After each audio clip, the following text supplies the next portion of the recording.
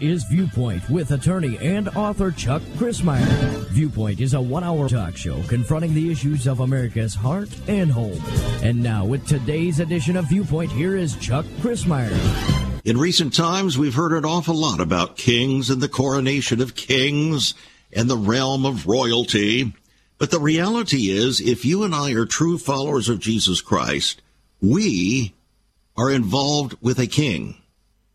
Now, that's hard for us to understand living in a so-called democracy or a democratic republic that rejected the whole idea of kingship. On the other hand, if you look to the scriptures, you find that we are supposed to be serving the King of Kings and the Lord of Lords. Now, let's suppose that Jesus is a king, as declared by the scripture. That would mean that if he were a king, he would have to have subjects, right? And if he didn't have subjects, he wouldn't be much of a king, would he? So he's a king because he has subjects. But what are the subjects supposed to do? Well, let's suppose that the subjects don't agree with the king's viewpoint concerning the purposes of the kingship or the kingdom of God. We've got a problem then, don't we? Because the king is no longer a king. He's serving us instead of us serving him. Well, maybe that's part of our problem here in America and around the world today as professing Christians. And what if we just totally disagree with his commands to go into all the world and make disciples, teaching them to observe everything, obey everything that God has commanded? What if we just don't agree with that? Well, that would make us a rebel, wouldn't it? And what are rebels against a king? Aren't they engaged in some form of tyranny? Well, you and I don't want to be involved in tyranny, so we want to obey the king. We want to follow his kingship, his lordship. And in order to do that, we have to become, in reality, his ambassadors. The scripture talks about being an ambassador, and that we are to be ambassadors of Christ. But what in the world does that mean? Are those just words? Or is there an actual application and implication for each one of us in this ultimate time of world history, even on the near edge of the second coming? All of those things here today as we talk with a new guest, our new friend, Dr. John Jackson, who's written a book called Grace Ambassador, that you and I are called to bring heaven to earth. You say, how can we do that in the midst of seeming increasing hell on earth? Well, maybe that's just the point. Dr. John Jackson joining us from Northern California. John, it's good to have you in the program. Thank you so much, Chuck. I love being with you and with your audience, and I really love the way that you've anchored this conversation, both in history, scripture, politics, and personal responsibility. Well, maybe that's why the Lord called me to be a public school teacher for 9 years there in California, and then practice law for 20 years and being involved in one of the largest growing churches there in Southern California and pastoring and teaching even as a lawyer. It seems that God's called us to mix it all up, hasn't he? He sure has. And I think, Chuck, one of the problems of maybe modern-day Christianity, at least modern-day Christianity in America, is we've accepted some what I'll call artificial lines of demarcation. We have, for instance, life inside the church and life outside the church, or I'll sometimes even describe it using the word sacred and secular. And I think we've made those lines where, quite frankly, there shouldn't be lines. Well, I agree with you wholeheartedly. It's tough to be an ambassador if all you are is an ambassador inside the king's palace, and you never go out to truly be an ambassador.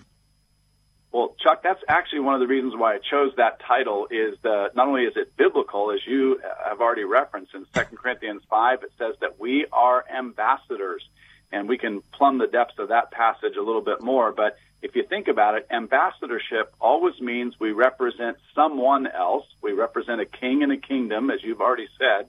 And then beyond that, our representation is not inside the four walls. It's out there. It's to other nations, other tribes, other cultures, other dimensions, and we have that privilege to be ambassadors. Well, I think one of the problems, and I've discussed this so many, many times here on this program, believe it or not, over the past 28 years, being an ambassador, shall we speak, via the radio, speaking primarily to the body of Christ to be and become the people that God has called us to be and become.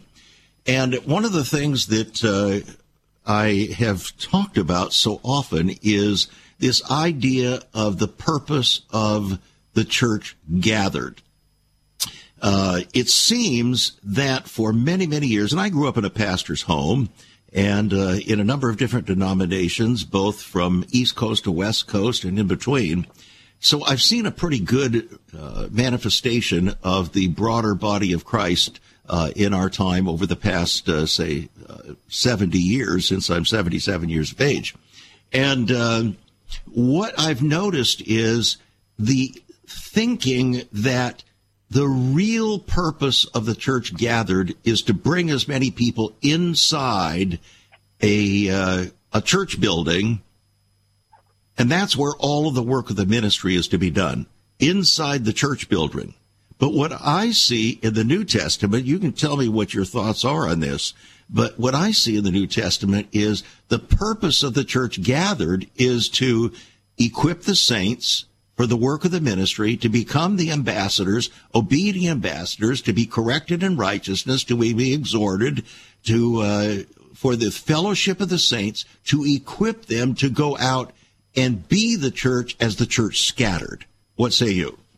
Oh, boy. Well, Chuck, I'll tell you, first of all, 28 years of faithfulness, 77 years of life. You probably should have written this book and probably have in many settings, but I could not agree with you more. Let me just use one passage, Ephesians chapter 4, which many of your listeners will be familiar with. Ephesians 4, God gave these various ministries, apostles, prophets, pastors, teachers, evangelists, to equip the body for the work of service so that the body could be built up and be able to bring testimony. So the body gets built up and comes to maturity as each individual part does its work. Our work is not inside the house, the church gathered.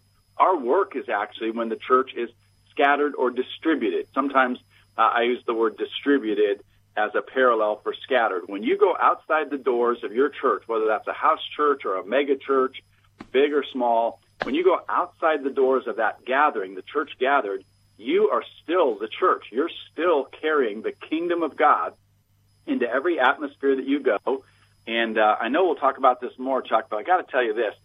People like me, pastors, maybe people like you, pastors, attorneys, teachers, sometimes the message we get when we're in the church gathered is that if we really want to be faithful to Jesus, we'll be a pastor or missionary.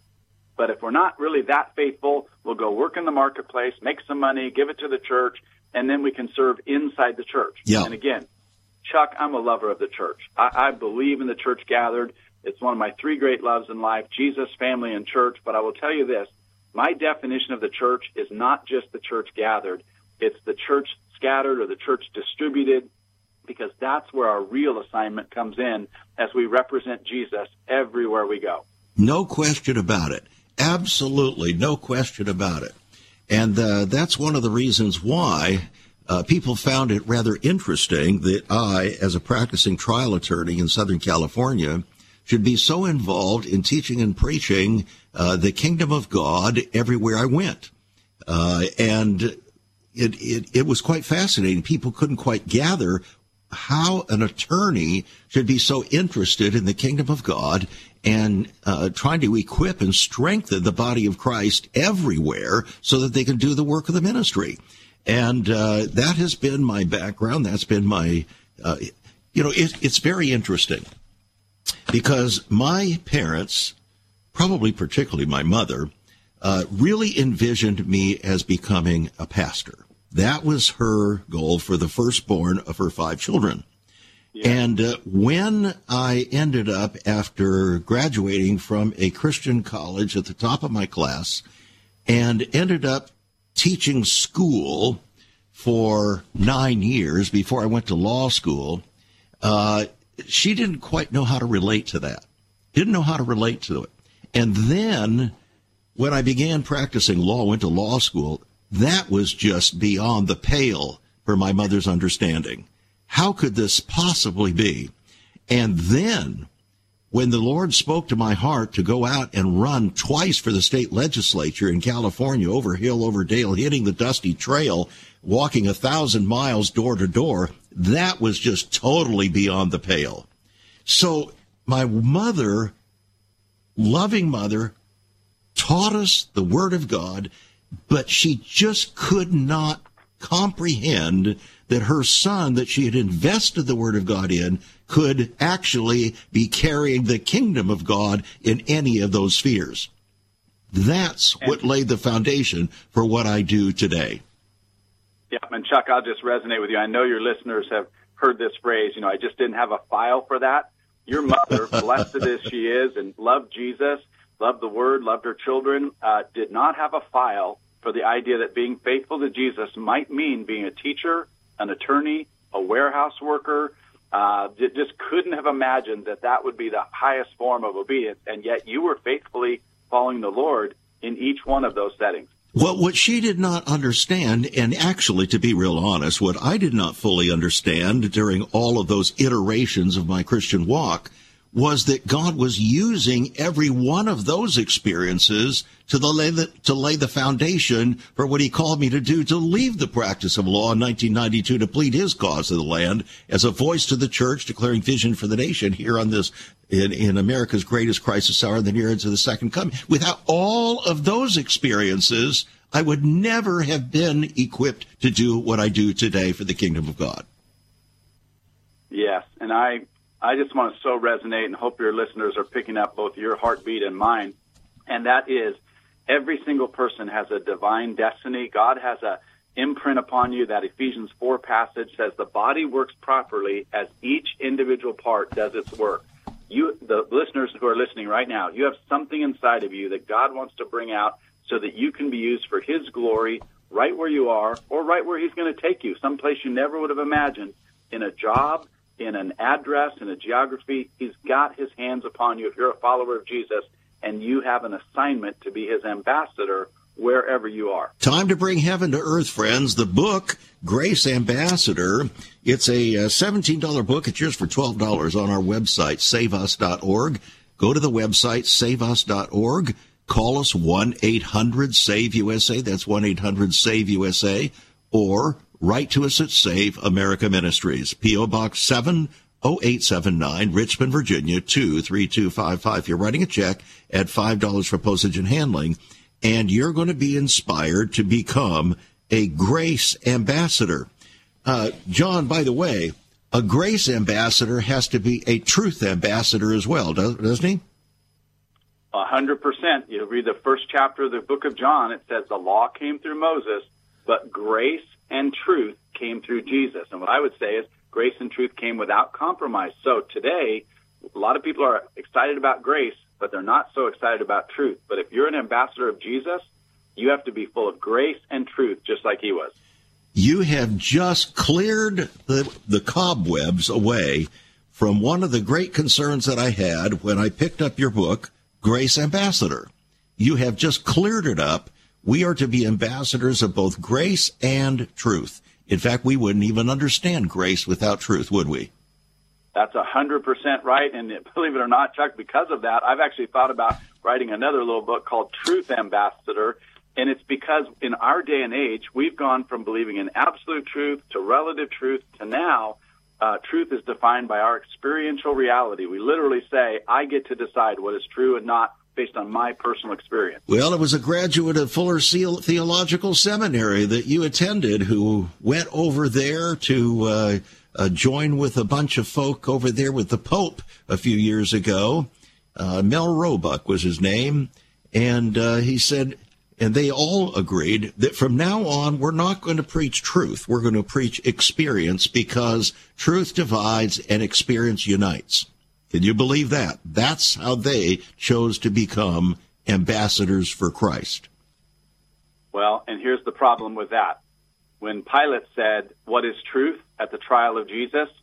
The truth has a name, and his name is Jesus. In John 14:6, it says, no one comes to the Father but by me. So if you want to call truth a divider, you can call Jesus a divider. Now, wait a minute. John, you're really starting to drive a wedge between the Grace Awakening and truth, it seems to me, because George Barna, in his latest adventures in studying what's going on in the realm of our country and the church, says that among professing Christian young people, less than 20% of them actually believe that Jesus Christ is the only way, the only truth, and the only life. Has there been any grace awakening with them? I think, boy, you're raising a critical issue, Chuck, and I happen to know George and love him, appreciate his work. What George is telling us is that we are actually, and I'm going to use a very strong word, we're having an apostasy, a falling away in the church itself. The church has sacrificed truth on the altar of expediency, and expediency being, I think, not motivated badly. I want to reach people, and so because of wanting to reach people, the church has soft-sold truth in an attempt to demonstrate grace. But it's really no grace at all, Chuck, if what we demonstrate to people is not the truth. It's not grace to say there are many ways to heaven. It's not grace to say that God forgives us without our repentance. That's not grace at all. That's actually deception. Is it grace to accept that which God says he hates or calls an abomination? Absolutely, unequivocally not. And let me make it's not a clarification, but just an expansion. I believe the heart of God was that he wanted to save Sodom and Gomorrah. He wanted to save Sodom and Gomorrah. But because he could not find righteous there, and because they would not turn from their ways, Sodom and Gomorrah was destroyed. God's heart is always for redemption. It's always for redemption, but he also is a just and holy and perfect God. That is absolutely true. Now, let's go to your experience a little bit. You are actually a university president, aren't you? Yes, I'm the president of Jessup University. We're located about 18 miles east of Sacramento. We say that the more you head away from Sacramento, the more you get close to Lake Tahoe. Mark Twain said it was the fairest spot on earth. So we're on your way from Sacramento to Lake Tahoe, just 18 miles east of the state capital of California. And so I get the privilege of leading this wonderful Christ-centered university. Well, tell us a little bit about it, because I'm not familiar with William Jessup University. What's its root? Jessup was actually established in 1939. It came out of the Independent Christian Church, which is really has strength in the Midwestern part of the United States. Grew out of a revival in Cane Ridge, Kentucky in 1800s. And what I say to describe our background, it's an interdenominational group. We're not non or anti. It's an interdenominational. Have about 50 denominations here. Three things we lift up. Number one, the Lordship of Christ. That's why John 14:6 is not negotiable. The Lordship of Christ. Number two, the authority of Scripture. Number three, a little bit more challenging, Chuck, is John 17, the unity of the church. Independent Christian Church grew up saying, is there a way that we could return back to New Testament Christianity, not divide on issues that are not about the center of truth? You've probably heard this over the years. We have a hard center and soft periphery. So there's some issues, Lordship of Christ, authority of Scripture, deity of Jesus, sinfulness of mankind, the need for atonement. Those are non-negotiable issues. But we realize Christians through the years have disagreed on some issues, but not any of those that I just articulated. All right. Well, I would have to tell you, having been on the board of a Christian university, not now, but for several years, and asked to actually do a complete year-long study as a lawyer, to do a complete year-long study of the spiritual life of that university, I have to know deep in my soul how difficult it must be to be a president of a Christian university today. Well, Chuck, back in the 90s, Peter Drucker said the hardest jobs in America were to be a large church pastor, a hospital administrator, and a college president.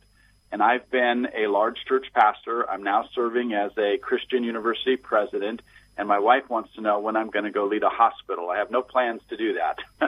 But you are spot on correct, Chuck. The reality is that leading a Christ-centered, not just faith-based, a Christ-centered, biblically grounded university, and particularly here in California, is really a challenge. And thankfully, Chuck, the Lord's been so faithful. And we are concerned regularly about the spiritual life of our students. We try to do our very best to strengthen. But one of the ways we do that, Chuck, is that we are committed to partnering with the church. We have about 900 churches that are connected to us at Jessup, strongly centered in Northern California and Nevada. So that's how we try to stay anchored and rooted, is to the church and help the church thrive along with our students. Well, how terrific is that? The world is desperate for what you have. That's what our guest today, Dr. John Jackson, says in his book, Grace Ambassador. The world is desperate for what you have. But, friend, what do you think you have? Or what do you think you don't have? What is keeping you from being an ambassador where you are? John, we used to talk about blooming where you're planted. Some people either are not planted, maybe they're 6 feet under already as Christians. How can we bloom if we're 6 feet under? Well, Chuck, let me say a couple things that hopefully will be helpful to your listeners, and I don't mean to be in any way trite, but a couple things. I think, quite frankly, some people believe that once they receive Jesus, their job is to just hang on till they get rescued out of here. And that is not in the New Testament. We're supposed to occupy until he comes. Say that again. Say that again. All right. Some people, Chuck, think I'm supposed to receive Jesus as my Savior and then just hang on until I get rescued out of here.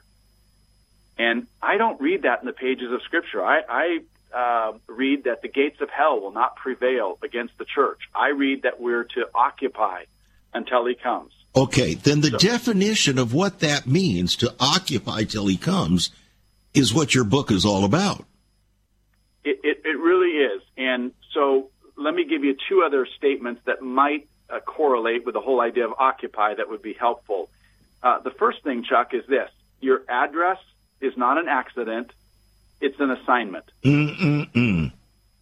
Your address is not an accident. It's an assignment. And this is a way to say bloom where we're planted, but just in a little bit different words.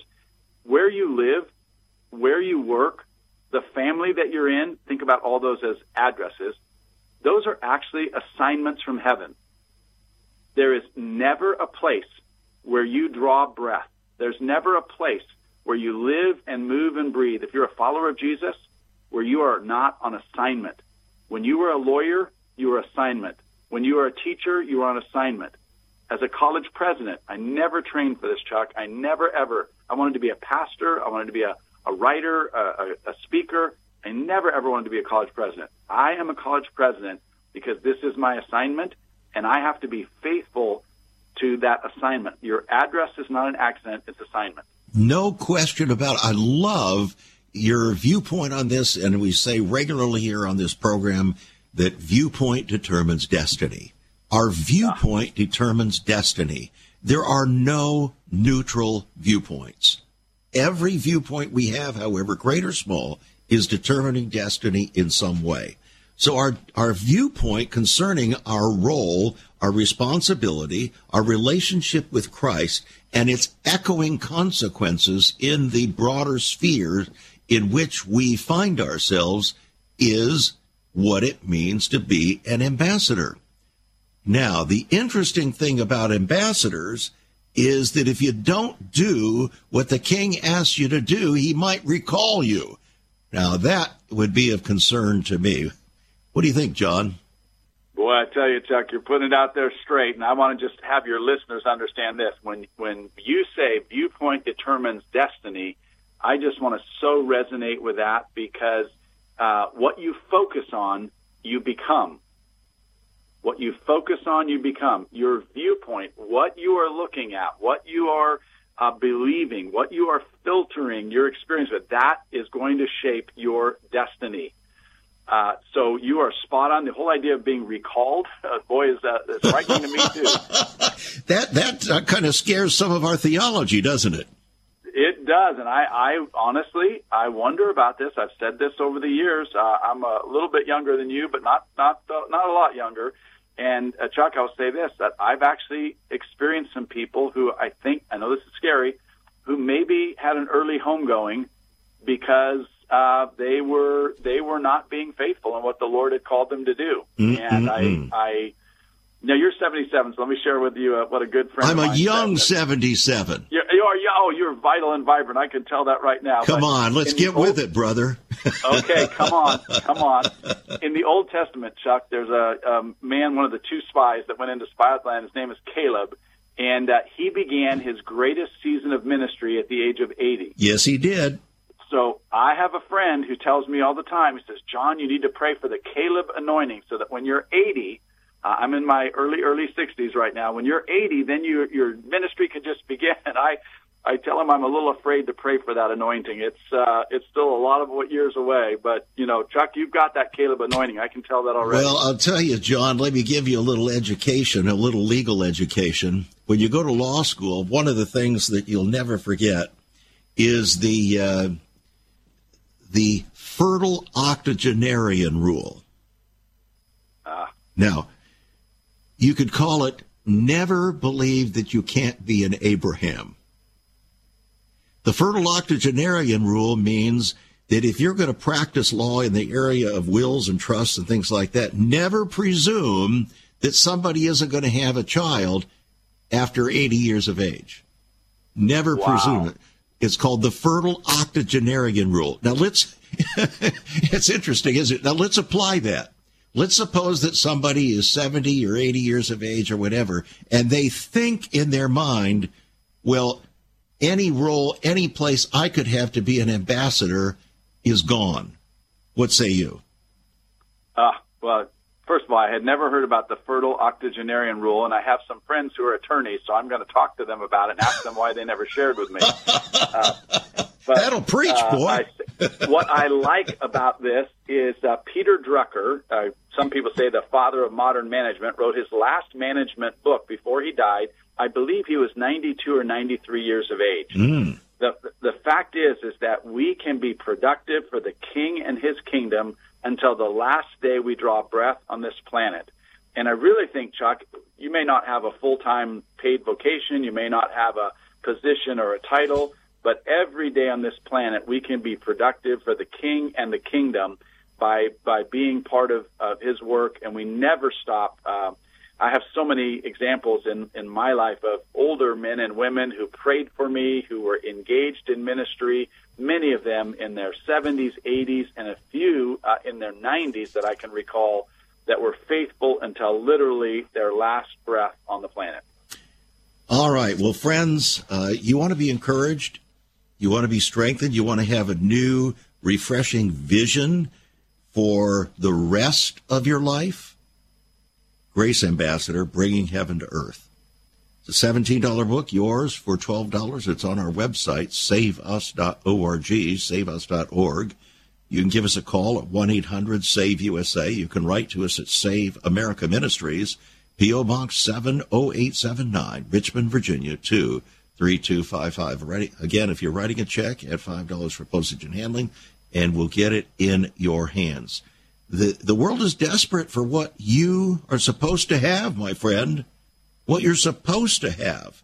So what if we, Dr. John Jackson, president of William Jessup University, what if we have not been faithful in equipping ourselves with the King's understanding of life and purpose? Then what? Well, let me give you a couple alternatives. First of all, I'll say this. Jesus himself said that the rocks would cry out. If we didn't praise God and do what he's called us to do, the very rocks would cry out. So I'll say this, Chuck, as much as I want to be faithful and I want brothers and sisters in Christ to be faithful, the truth is if we're not faithful, he is faithful. And he is faithful, and he will bring a witness to himself, even if it's not us, which is his plan. And I say to people all the time, Chuck, that you're God's plan A, and there is no plan B. And while I mean that's where Jesus left the Great Commission, that's the accountability and responsibility of the church, let me tell you this, God will raise up someone else. If we will not be faithful, he will raise up someone else. But Chuck, can you imagine the scene in heaven when the video of our lives play out and we see those moments, first of all, that we'll get rewards for when we've been been found faithful. But imagine the video scene when we recognize how many times we could have and should have shared the gospel. We could have and should have been faithful with demonstrating the love, the care, the compassion, and the truth of the gospel, and we were silent instead. I think that's something that we should live with. I know for me, Chuck, every day I'm asking myself, just praying, asking the Holy Spirit to guide me. I've been doing something recently with waiters that your listeners might enjoy, but in every situation you're in, just say, how can I be faithful to the good news of Jesus and the love of God to redeem the world around us?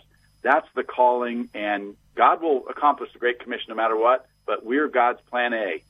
That's exactly right. And everywhere we are, if we're out to lunch, out to dinner, and using the term out to lunch, I don't mean it in a pejorative sense.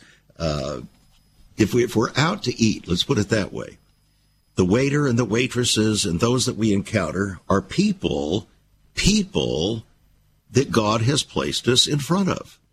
How are we going to treat them? What are we going to do? What are we going to say? One of the things that I have learned over the years is that this phrase, people don't care how much you know until they know how much you care. So how do you show a waiter or a waitress how much you care? Well, some people say, well, is there anything I can pray for you about? Well, that's fine, but it's kind of out of the blue. What I've come to do, John, is I ask, make sure a waiter or waitress tells me their name. And then I always use their name because their name is who they are. Yeah. And then I ask them, do you know what your name means? Sometimes they do. Sometimes they don't. Most of the time they don't. Sometimes I actually know what their name means. Other times I'll take out my cell phone and use it legitimately to speak to my cell phone and have Siri tell me what that name means. And then when the waiter comes back, I can tell them what their name means. Now, when I do that, I'm making a connection of caring for that person. I don't know where that will take us, but it may or may not take us further into discussing things about the kingdom of God. But we have to show people how much we care, don't we? Yes, Chuck, and in such a tangible way. I was a server before, so I have particular sensitivity for those who are serving. They're busy. They've got lots of tables to take care of. But by you asking their name, connecting their name to the meaning, what you're really doing is saying, I want to talk to you now. I want to be able to share. You can certainly pray for them. I do that on a regular basis by using their name, but you've rooted it in their identity. And we live in a world, Chuck, in which people not only struggle with truth, they really absolutely struggle with a sense of whether or not, to your show's name, viewpoint. And there tends to be such division and such uncertainty about truth that people are really looking for compassion and care first. If they receive compassion and care, and I'm going to say something a little controversial, the reason why many Islamic communities have started to replicate what happened for many years in Christian communities by doing medical services and educational services, it's often through the demonstration of care and compassion that the door gets open to sharing the gospel. If we meet needs in the name of Jesus, and then we have the opportunity to proclaim the gospel. And sometimes people meet needs and never share Christ, but we need to be those who give a cup of cold water in the name of Jesus. We need to demonstrate care and be able to share that Jesus loves them, that they are loved madly by God, that he cares deeply for them. And I love the fact that you ask for their name and then you give the meaning of their name, because that roots their name and identity together, hopefully opening the door for you to share the gospel with them. I try to do that with contractors and other people that come to our home, that come to serve in various ways, to show that they're not just somebody out there that has no name, that has no connection with anything. They're just it. Nobody is an it, and nobody should be an it in the mind and heart of a professing Christian walking around in this world, I don't think. Yes, I love that. And I want to say this. I had the privilege to grow up in a believing home. My dad and mom pastored small to medium-sized Baptist churches, and I saw my father lead people to Christ in restaurants and gas stations, on airplanes when they were trapped, and in a number of other settings. You mean a captive audience? Yes, captive audience. That's right. And so, Chuck, I'm 61 right now, and so I just often think my father's with the Lord now, but I think of the importance of having a passion for reaching people for Jesus. And I just pray for that passion to be bubbling up in our churches, in our communities of followers of Jesus, that the church gathered hopefully will stir up a passion to reach the world when the church is scattered or distributed. How can an ambassador be effective going to a country and not passionately expressing the views, the overall understanding of what it means to be, say, a Frenchman or a German or even a Russian or an American? An ambassador has to represent what the leadership and the spirit of where they're coming from. It goes back to what you announced at the very beginning. You did it so eloquently. The fact is, there is a king and a kingdom. We are not our own. The Apostle Paul says we've been bought with a price. Therefore, we have to glorify God, give glory and honor to him. I don't represent John Jackson. You do not represent Chuck Crismier. You represent the King of Kings, the Lord of Lords, and you represent a kingdom, by the way, not just a king, a kingdom. And I think that's so important for us to realize when we're going about our everyday. You can be in the grocery store. You can be at the gymnasium. You can be walking in the neighborhood. You represent Jesus everywhere you go as a Christian. And one of the things that pains me the most is those limited occasions, hopefully, when I don't. Yeah. And Chuck, I don't know how you are. You're probably a very patient man, but when I'm in traffic sometimes, or I'm in a crowded store situation, and I just want to get out of there, I can almost feel the Lord, the Holy Spirit, tapping me on the shoulder saying, patience, patience, patience, because I'm generally not a patient person. Well, that's the battle of the flesh against the spirit, brother. Isn't it? And when we give in to the flesh, we are of necessity not being effective ambassadors of the kingdom. Well, and when we're in the flesh, I promise what people are seeing in my case is they're seeing John in the natural. They're not seeing John in the supernatural, manifesting or demonstrating the person and work of Jesus Christ. Isn't it interesting that Jesus prayed, thy kingdom come, thy will be done on earth as it is in heaven? I don't want to dissuade your listeners, Chuck, but this is actually a personal confession of mine. For many, many years, Chuck, I said that prayer.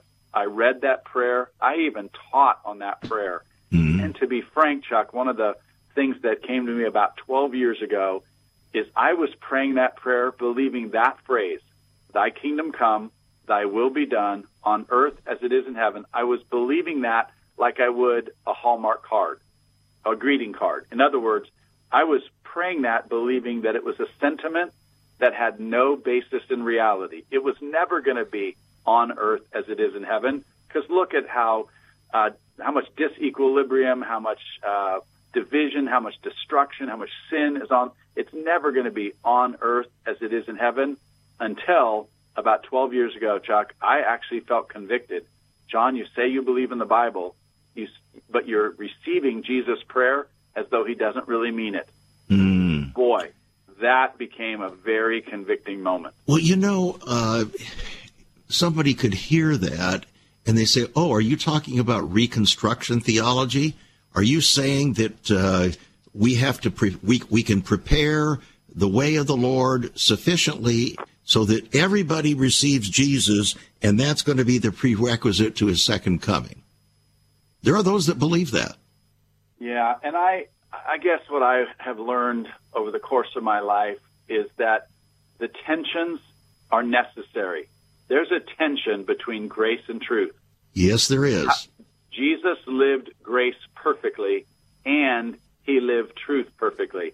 The woman caught in adultery, after her accusers were gone, he said, "Woman, where are your accusers?" She said, "They've all gone, only you remain." He said, "Neither do I accuse you. Go and sin no more." Full of truth, full of grace. So I would say this. The scripture is very clear, Chuck, in my mind, very clear, that evil is actually going to continue to flourish before the return of the Lord. Jesus said it would. The Apostle Paul said it would. Peter said it would, even in the church. Now, let me give you one more step, though. He also talked about the fact that he was coming back for a bride, spotless and pure. Absolutely. And he said that the kingdom of heaven would prevail. The gates of hell would not prevail against it. And so what I want to know is, by the way, where are the gates of hell located? Are they at the edge of heaven? Are you sure you want to know where that is? Well, I just want to say this to you. If the gates of hell aren't going to prevail against the kingdom of heaven, then that means the kingdom of heaven is going to be pressing against the gates of hell. So I really Very believe interesting. This. I really believe, Chuck, I don't believe that every person's going to be saved. I don't think we're going to see the restoration of all things. I'm not an advocate for dominionism, but I would say this. I do believe that it's the responsibility of the church to testify to the grace and goodness of Jesus so that literally people are rescued from the darkness of hell, and we have neighbors and family members and community members that if they do not know Jesus, they will spend an eternity without him. And what we're supposed to do is not lead them to make a confession. We're supposed to lead them to follow the ways of the kingdom. Isn't that the nature of the Great Commission? It wasn't to notch our belts with some confession of salvation, but rather to teach people to obey God, to observe everything that he's commanded. In other words, to walk and trust and live as ambassadors for the kingdom. Amen. Let me give you another biblical reference. 1 John chapter 3, it talks about babes, sons, and fathers. And my question for us, Chuck, those of you and I have spent a long time in the life of church and in culture, is where is it that the body of Christ is not just getting confessions and converts? Are we growing up babes into sons and daughters? Are we growing them up into fathers and mothers? And precious little discipleship, precious little spiritual maturity is actually happening in the body of Christ. And Chuck, more than 95% of pastors, when surveyed, answer no to the question, is your church discipling people well? Well, one entire massive quasi-denomination that had spread its wings over the entire world was grossly embarrassed just a few years ago when a study was done that proved that those in their entire congregation and their spheres of influence knew almost nothing about the Scriptures. Well, and I'll say this for my brother and sister schools like Jessup, what we're finding is the level of biblical knowledge, the water level, is receding rapidly for incoming freshmen. They do not know Scripture when they come in to this university and many of our other fine Christ-centered schools. The water level is receding, and I would just plead with moms and dads, and I plead with pastors and leaders, we have got to consistently teach the Scriptures to our children and to our young men and young women so that they can grow in maturity. I am so appreciative of your saying that. I discovered that this is what was happening way back when I served on the board of a growing Christian institution, university, back from 1979 to 1981. And when I did that study, the spiritual study of the university, and put it in a report to the board of directors, they were blown away. They did not want to hear the truth. And that was then. Just imagine what it's like now, John. Yes, and I sadly resonate with you on that reality that we are seeing many churches, many Christian colleges, and you know this, every single Ivy League school, save one, was established to train pastors and missionaries, and yet virtually all, in fact, I will say all the Ivy League, quote, Ivy League schools now have gone so far from their biblical moorings, and so I would plead with leaders of churches, again, with mothers and fathers, to ground your children, ground your young adults, get them established in the Word of God, because it's not being taught consistently and faithfully in so many settings. Well, people wonder how this kind of thing could have taken place. And you quote in your book Richard Halverson, the former chaplain of the U.S. Senate. And believe it or not, Dick Halverson crawled off his deathbed, literally, to join me for his last public statement on this program. Wow. He was so grieved over what was happening in the church. And he had a book that was published by the same publisher that published my first book. And there were 6 books that publisher chose to publish. In launching that publishing company, his was one and mine was another. And Dick Halverson made this statement. You quote it in your book. In the beginning, the church was a fellowship of men and women centering on the living Christ. Then the church moved to Greece, where it became a philosophy. And then it moved to Rome, where it became an institution. Next, it moved to Europe, where it became a culture. And finally, it moved to America, where it became an enterprise. Whoa.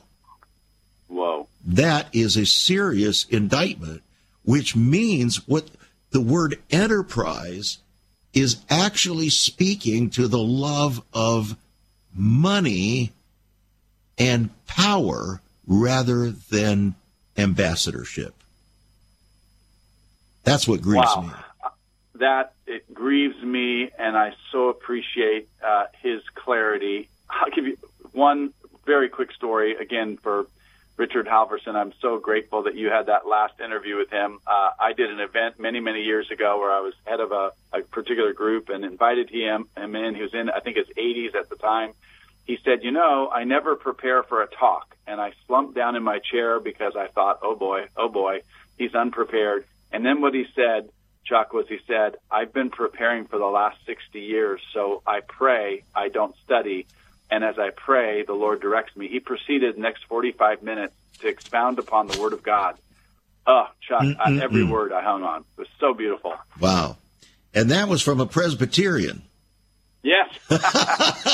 Wonderful. Richard Halverson, what a beautiful man he was. Look, one of the things that I have discovered during this program is not how wonderful it is to talk with you, John. I believe that we have made a genuine kingdom connection, 2 ambassadors that love the Lord, love the kingdom of God, are seeking first the kingdom of God and his righteousness. And it is such a blessing to have this kind. This is what I call true unity in the faith. What we're sharing here, we're unified in the truth. We're not compromising the truth. It's the truth that's unifying us. Amen. Amen. And when the Scripture tells us that there's one Lord, one faith, one baptism, one Spirit, that unity is based in truth. It's not based in the sort of cookies on the lowest shelf compromise. It's based in the truth of the Word of God. And I, too, Chuck, would just say thank you for your faithfulness. Thank you for being consistent with your community, with your audience. And I just pray that your tribe will increase, as it were. And thank you again for your faithfulness. Well, when you're an ambassador, your job is not to grow a different kingdom. Your job is to represent the kingdom that you represent, that you've been called to represent. So that's our viewpoint here. A viewpoint does determine destiny. We want to continue to be as faithful as possible to represent God's viewpoint in every respect. And you used a term that grace and truth are in tension. Well, they are. They're in tension. Everything in the Bible is in dynamic tension. Love versus hate we're supposed to hate evil. The fear of the Lord is to hate evil. We're supposed to love the Lord, but we're also to fear him. It just seems, one of the things that I've noticed, John, is that our pastors and parachurch leaders are shying away from all of the tensions of Scripture, and therefore we're actually not teaching the fullness of the truth of God. Well, I'm going to admit to something else again here, Chuck. I hate to do this, but the admission is this, that while I have taught through books of Scripture many, many times in my pastoral ministry, there have been other times where I've taught thematically or topically. Mm-hmm. I think one of the reasons why pastors sometimes avoid the tensions of Scripture is because we're fearful of the existing stress and anxiety in culture. So we're always trying to respond to the stress or anxiety by what we teach. And I would say I've been learning even more as I teach faithfully, verse by verse, through the various passages of Scripture that the Lord gives us. I find that those tensions actually help people because you know what? He's speaking truth. There is a tension between love and hate, a tension between grace and truth, a tension between freedom and anarchy. A lot of people say they want freedom, but what they really experience is anarchy. Yeah. Freedom without boundaries, without viewpoint, by the way. Freedom without viewpoint is anarchy, and it's actually bondage. What I've discovered here is that somehow our technology has failed us. Have you noticed that we have no breaks? Everything has proceeded on. Maybe it's just given us freedom to talk freely without any interruptions, and that's good. However, discerning exactly when the program ends based upon the computer now has disappeared from hope. And so we're going to have to draw this to a conclusion. Friends, we want you. You need to become a grace ambassador, an ambassador of grace and truth. Jesus said, I came to bear witness to the truth. He was an ambassador of grace, but he came to bear witness to the truth. You have to mix them together in order to get true grace. Become that ambassador. Get a copy of this wonderful book, Grace Ambassador. Your gift of $12 is going to put this $17 book in your hands. It's going to encourage and strengthen you. I hope that you'll do it today. Go to our website, saveus.org. Become a partner. Send your gifts by faith, friends, to Save America Ministries, P.O. Box 70879, Richmond, Virginia, 23255. If you're writing a check, add $5 for postage and handling. And can I encourage you to become a partner? Send your gifts, friends, by faith to Save America Ministries. Nobody else is doing it. God's relying upon you to do it as part of your ambassadorship. You see, we're all in this together. We don't have any commercial support for this program. Have you noticed that? There's a reason. Because the moment you have commercial support is the moment you're tempted to compromise or to yield to the demands of the culture. Thanks for joining us. A blessing to Dr. John Jackson for joining us here. Brother, you are a blessing. I'm giving you a holy hug here over the airwaves and trust that God will apply all that we have shared here today for the advancement of his kingdom. May his kingdom come. May his will be done on earth as it is in heaven. I'm going to wrap it up here, even though we do not hear the background music coming up, because we're right at the end of the road. John, you're a blessing, my friend. Thank you so much. Thank you, Chuck. You've been a blessing to me today. God bless you and your audience. Keep pressing on, my brother. Keep pressing on.